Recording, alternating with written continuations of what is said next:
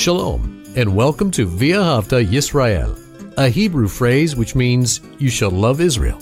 We hope you'll stay with us for the next 30 minutes as our teacher, Dr. Baruch, shares his expository teaching from the Bible. Dr. Baruch is the senior lecturer at the Zera Avraham Institute based in Israel. Although all courses are taught in Hebrew at the Institute, Dr. Baruch is pleased to share this weekly address in English. To find out more about our work in Israel, please visit us on the web at loveisrael.org. That's one word, loveisrael.org. Now, here's Baruch with today's lesson. Do you have the right view in regard to humanity? Most people think that the majority of the world's population are simply unaware about the biblical God. They may not have the scriptures, they may not be able to read the Bible, and therefore they're simply unaware. They do not know the truth of God. I would suggest to you that that view is incorrect. When we look at the psalm that we're going to study in this session, we're going to see that it's not ignorance, but rather it is rebelliousness. People, they know that God exists. In fact, we find in the book of Romans in chapter 1 that Paul says that God has put it in the person, every individual, that God exists. They know that God is. The problem is they're not interested in submitting to God. They're not interested in doing His will. Simply stated, the greatest problem that humanity has is that we are rebellious against God. And that is exactly what we're going to see taught in this psalm. So take out your Bible, open it up to the book of Psalms and Psalm 53. Now, several weeks ago, we studied Psalm 14, and there are indeed some similarities between that psalm and the one that we're going to be looking at in this study. Let's begin Psalm 53, beginning in verse 1. We find that familiar inscription where it says to the choir director, the orchestra leader, the chief musician, however your Bible translates this word. And then it says, upon, and we have the word machalat. Now, many scholars believe that this is a phrase that is derived from a word which means to dance. And we know that there is dancing that is unto the Lord, that is holy, that can be pleasing to Him. But like many other things that God commands, we find that the enemy can corrupt dancing and make it very ungodly and an offense to Him. But this is a psalm that was set to music. Apparently people danced to it, and it says here that it was a certain type of psalm. We've encountered this before, a maskil by David. And that word maskil comes from a Hebrew word, and I hope you remember this, that means to act with intelligence, to put into one's behavior the knowledge that they have acquired. So it's a degree of acting wisely in order to live in a way that is pleasing to God and is accomplishing the purposes of God. This is what this psalm is about. But again, we find the majority of humanity not interested in submitting, not interested in obeying the revelation of God, but rejecting it and rebelling against it. Now let's move on to the next verse where it says, the naval. Now it's literally a naval, which is a foolish person. When we looked at this word naval in Psalm 14, I pointed out something, that it speaks about one who knows some information, but this one does not act upon it. He rejects it.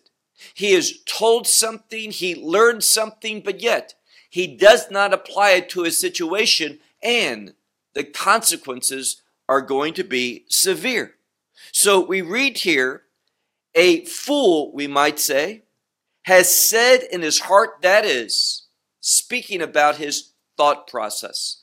To say in one's heart is to purpose something in their mind, a specific thought that's going to lead to a behavior, or many times the lack of a proper behavior. And what does he purpose in his mind? What has he said? What is his thought? Well, we keep reading. En Elohim, which means there is no God. And that word Elohim, and we've learned this again many times, it can have an idea of a judge, meaning God is not my judge. I don't have to put myself under his authority. I am free to do what I want, and there's not going to be any consequences to my behavior. This is the intent when it says, En Elohim, there's no God. I don't have to be concerned about any judgment, any consequences coming into my life from heaven by God. And then we see what's the outcome of this. Why is this one so determined to reject the existence of God? Well, because notice what they want to do. It says here, they have become corrupt. It is, and this is a very important principle in the scripture, when one denies God. Now, he knows inwardly, remember what we've already said from the book of Romans chapter 1. Every human being, their conscience bears witness to them that there is God, Yesh Elohim. The conscience does not say, En Elohim, there is no God, but Yesh Elohim, there is a God, and he is an authority, the authority. He is the judge. We're going to have to give an account to him. But why do they reject that? Why do they rebel against it? Because they want to behave in a corruptible manner. They want to do that which is an abomination. It says here, Havel, and this is a word which means to simply do evil. This one who said there is no God, such people, they become corrupt, they do abominable things, and they're all about evil. Now, this is not the normal word for evil, ra, which means against God's word, against his will, but it means here that which is simply a behavior that is wicked, displeasing to God, in conflict with God's standards of holiness and righteousness. And then the verse concludes, En osei tov, there's no one who does good. Now, what we see here, looking at the laws of Hebrew poetry, we see that there's a relationship here between the one who's corrupt, the one who does abominable things. Such one is not doing good. What are they doing? Avel, that which is bad, evil, wicked. They're simply not interested in doing good, doing God's will, submitting to God's program. Now, the next verse is going to speak about God's response. First and foremost, God knows everything. There's nothing that I think, that I whisper softly, that I do in secret, that God does not know. These things, as we see in the scripture, they are written down in books, and we are going to be judged by our actions. Now, let me just go off on a theological tangent. We need to understand God's judgment in two manifestations. First of all, there is the manifestation, where are you going to spend eternity? There's two possibilities. Ultimately, those who reject the gospel, they are going to one day arrive at that lake that burns with fire and brimstone, where there is darkness, weeping, which is sadness, and gnashing of teeth, which is suffering. And that is going to be their eternal condition. That's one place.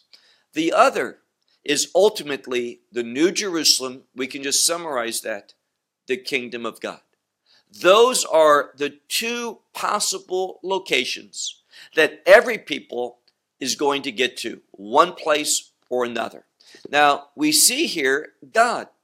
He is going to decide where we are based upon, and he knows this forever, never did not know this, but those who receive the gospel, they will be ultimately in his kingdom. Those who do not, we've already said, they'll be in that lake that burns with fire and brimstone. But there's also a judgment of works. This is for all people. And it says here, God knows all things because, look at this next verse, God from heaven looks down. And this word for looking down, this verb is where we also see the word for looking intently, looking carefully, that which is gazing like through binoculars to see something very clearly. So God is looking with intent to understand, and he looks at B'nai Adam, which means humanity, every human being. And what does he want to see? Well, at the end of the verse it says, to see if there is someone, and there's that same word, maskil, someone who acts in a prosperous, successful, wise, intelligent way. And here again, this does not speak about prosperity in a financial sense, in regard to materials, possessions, what you can acquire, but rather it is a prosperity that's related to accomplishing, doing the will of God. So God is looking upon all humanity to see if there's anyone that is utilizing spiritual truth, God's revelation, the knowledge of God, to live in a way that's pleasing to him. And notice how the verse concludes, Doresh et Elohim, which means to seek God. Is there anyone who's seeking, and this is not the normal word for seek, levakesh, but it's a word lidrosh, which is stronger, more intense, with more passion, with more desire. So if there's anyone who's truly seeking God, and I would underscore that because that's when things begin to change. One of the questions that I ask people to see if they're really a candidate for the gospel, are you seeking God? Do you want to find him, discover him, learn from him, know him, serve him? And you'd be amazed how many people simply say, no, I am not seeking God. Why aren't they? Because they think there is no God. They may say that, but they're lying inwardly. Why? Here's the third time. The conscience of every human being, Jew and Gentile alike, makes no difference. We all have a conscience, and that conscience witness within us that God exists, that there is a God. Now, you can know God exists. That doesn't mean you know him personally. It's only when you enter in a covenant, what covenant? A new covenant through the blood of Messiah, that you can know, and that means experience God. Be led by him, be guided by his Spirit. So a good question to ask yourself, myself, others, are we really seeking intently God? Verse 4 in the Hebrew, where it says, everyone, next word, sag. This means to withdraw. It means to go contrary to, meaning to back up, to retreat, to go away from. And this is what God is saying. Humanity, when we're talking about those who say there is no God, those who aren't seeking God, they have made a conscious decision. I'm withdrawing from him. I'm removing from his way, his presence. I'm not interested in him. This is the intent. And it says everyone, here again, everyone who says there is no God, all of these people, they have withdrawn altogether. And this withdrawing from God, what does it bring about? It says they have become corrupt. Now, it's a different word that we saw at the end of verse 2 in the Hebrew text. but it has more or less the same meaning. It's a synonym for becoming altogether corrupt. Then it says again, it repeats, En osei tov, there is no one who does good, En gam achad, not afilu, not even one. Very significant. Now, this tells us, left to ourselves, without God's interaction. Now, if you're wise, you will want God to interact with you. That you will have something that takes place in your life that causes you to say yes to the conscience. Yes, there's a God, and I need to seek him. And more than just seeking him, I need to submit to him.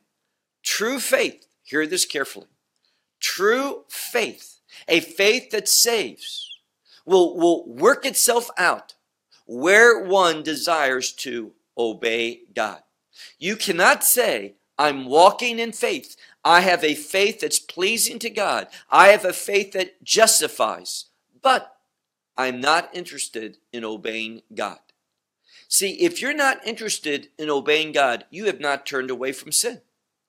Too many people, hear this carefully, too many people have said this. Well, I'm concerned that there is a hell. I don't want to go there. So I will say these words, I'll make this profession, but it's just in case. And up until the time that I die and I find out whether there is or isn't a heaven or hell, if there is or God or not, I'll say this just to be on the safe side. But in the meantime, I'm going to go on with my way. And I'll only be interested in God if he's interested in my way. What I want, my plans, my purposes, what my dreams are. This is a growing tendency among those who supposedly make a profession. But again, it is not walking in faith. It is not the teaching of the apostles, what they've said about one who has been born again. So there's no one who does good, not even one. Verse 5 in the Hebrew. Now we have a decision to make. The first word in this verse is the word halo. Now the word lo means no. It's a negative. It negates. Now the question is, the first letter of this word halo, is it a hey that is an interrogative, which means asking a question? And usually we would form that question as they do not, they have not. So they have not, as we'll see in a moment, they have not known.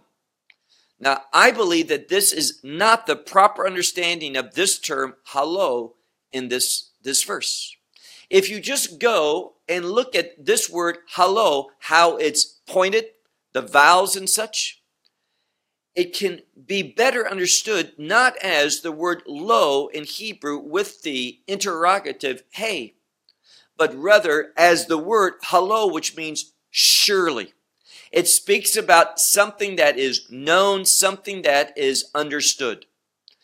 And it gives this whole verse a very, very different thought. Now, most translations will say this. They will say, they did not know, they have not known. Who has not known? Workers of iniquity. These ones who do that which is wicked and such.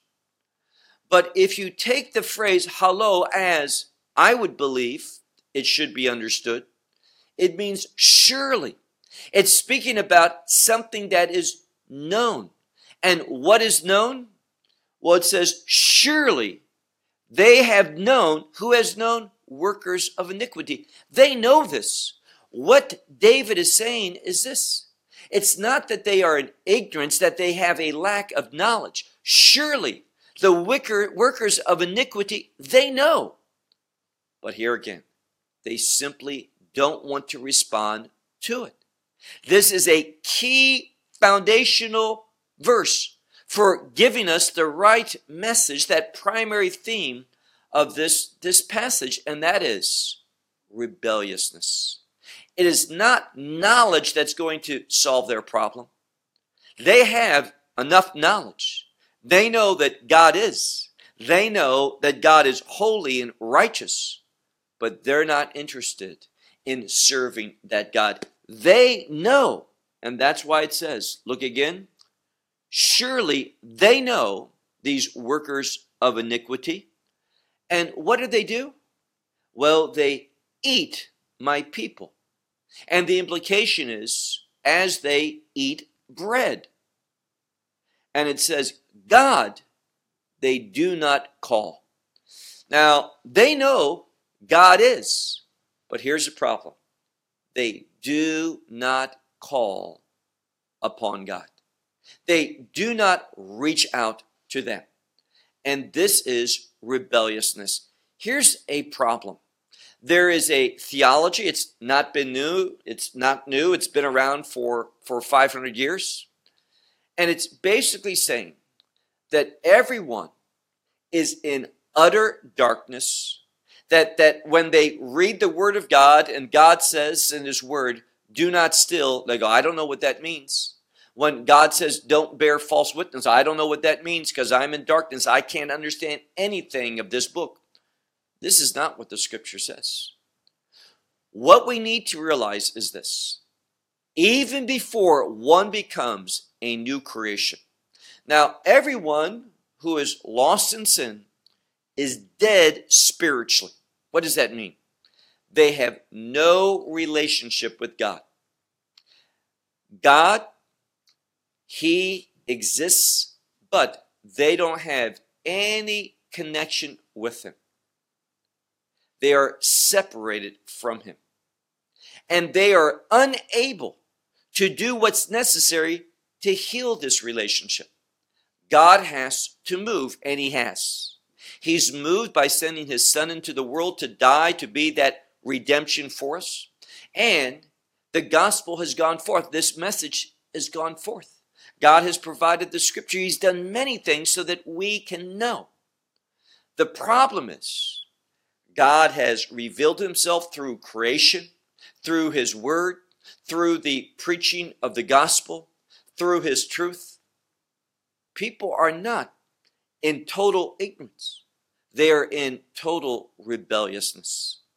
And what we find here is that there are those who teach, well, until God causes that person to be regenerated, to be born again, then only after God zaps them with that, then they can call upon God. Before that, they couldn't. That is false. That is not a biblical view. God is upset with these individuals because they are behaving wickedly. They know that. They don't care. They eat people like they're eating bread. And it says, furthermore, about them, they do not call upon God. They don't reach out to Him. As the book of Romans says, creation makes it clear there is Creator God, but they don't seek Him. And it says, there, in that condition, that's the implication, there in that condition, they will fear a fear. Now, it's simply pachadu, pachad, which means they're going to be afraid with great fear, with great dread. That's their future state. And they're going to be afraid in this world when they have nothing to be fearful of, meaning this. There's no imminent present threat, but they're going to have a sense of spiritual paranoia. They're going to have anxiety and stress and such because they are in conflict. Why? This is what the Scripture is teaching us. It's teaching us that they know that God exists. Surely they know. But because they reject that, they rebel against that, they are walking away around fearful. They have turned away from God. They know it. And they know that judgment's coming. So they're in a constant fear. They're expecting God's punishment, even when God is not going to punish them that day at that time when there is no punishment imminent for them in that condition. Now, notice what God does. We continue on, and it says, for God, now they see what God's able to do. For God, he has scattered the bones of those who camp against you. God has also shown himself faithful to his covenant people, that those who camp against the children of Israel, God scatters their bones abroad. He acts, and he says, you, meaning God's people, you have caused them to be ashamed. Now, this is speaking to this.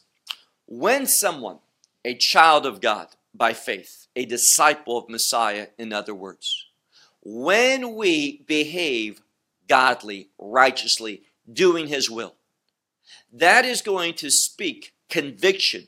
It is going to cause others who reject that, work against that, behave noticeably different, live in sin, for them to be ashamed. So he says, you have made them ashamed. Why? You are demonstrating faith in God, but they, notice what it says, but they, God has, literally it says, for God has loathed them. So I want to get this right. For God has loathed them. Now this word for loathing, it's a word of disgust, a word of saying something about a incident, a happening, whatever, that it's repulsive. Now, this is the same word that appears in Psalm 118, where it speaks about the stone that God has laid, the chief cornerstone that the builders have rejected. Now, this word for rejection just doesn't mean I reject this, but I am disgusted. I loathe that. And what this scripture is saying, this is why they're ashamed, because God, notice what it says, for God has loathed them. Why? God loathes, God has disgust for those who reject him, who rebel against his word. Now, here again, there's a tendency to think that God's up there just weeping and distraught over wicked doers. We don't see that. What we see is this. What's precious to God, the scripture says, is the death of his Hasidim. That is, those who have received grace, those who are displaying God's grace in their life, when they die, God is grieved over that. That's what the scripture says. Precious in his eyes are the death of those people. But the ones who are willful, rebellious against God, God loathes them. God disgusts them. God is repulsed by them. That's what Ki Elohim Me Asam means. Last verse. We read here. For he will set or give from Zion salvation of Israel. Now, that's what most Bibles say, but the word for salvation is not Yeshua, but Yeshuot. What's the difference? It is in the plural. And the reason for it being in the plural is because it's speaking about abundant salvation. So God will give from Zion his salvation, the salvation of Israel. Here, Israel is referring not just to the Jewish people who are saved, but all kingdom people. Zion is a kingdom word. So out of Zion, from Zion is going to come the abundant salvation of God. And it says, when is this going to happen? Beshuv Elohim Shavut Amo. Now this is a very important clue. It says, Beshuv Elohim, when God returns, Shavut Amo, the captivity of his people. So God is going to do marvelous things, wonderful blessings. He is going to fulfill all of those kingdom promises. But it's telling us something. David's revealing this, and so do so many of the prophets, that this kingdom experience is going to happen until God returns his people back to the land. And this is happening. Let me share with you something before we wrap up quickly, and that's this. Now, there are always exceptions, but so many people who teach prophecy, they'll talk about this sign and this sign. They'll speak about things that NASA has said. They'll talk about things in all types of different resources and such. But they so frequently ignore one of the most important and prevalent prophetic signs today. And that is the nation of Israel, and that is the Jewish people coming back to the land and settling there. God has said, I'm going to carry them back, and they're going to rebuild the ancient cities. And we find that much of the world is against this. There is much hatred towards God's purpose in restoring the people to the land. But it's a kingdom activity. It must happen for the kingdom to be established. So it says here, who will place from Zion the salvation of Israel? Literally he, or literally it's who, but it means God.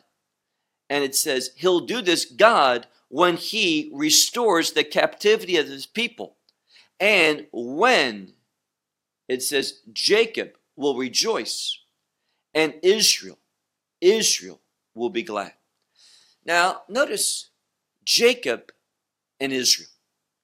This is teaching us those two terms, what he means when he says the captivity of his people. He is going to restore Jacob and Israel, clear reference to the Jewish people.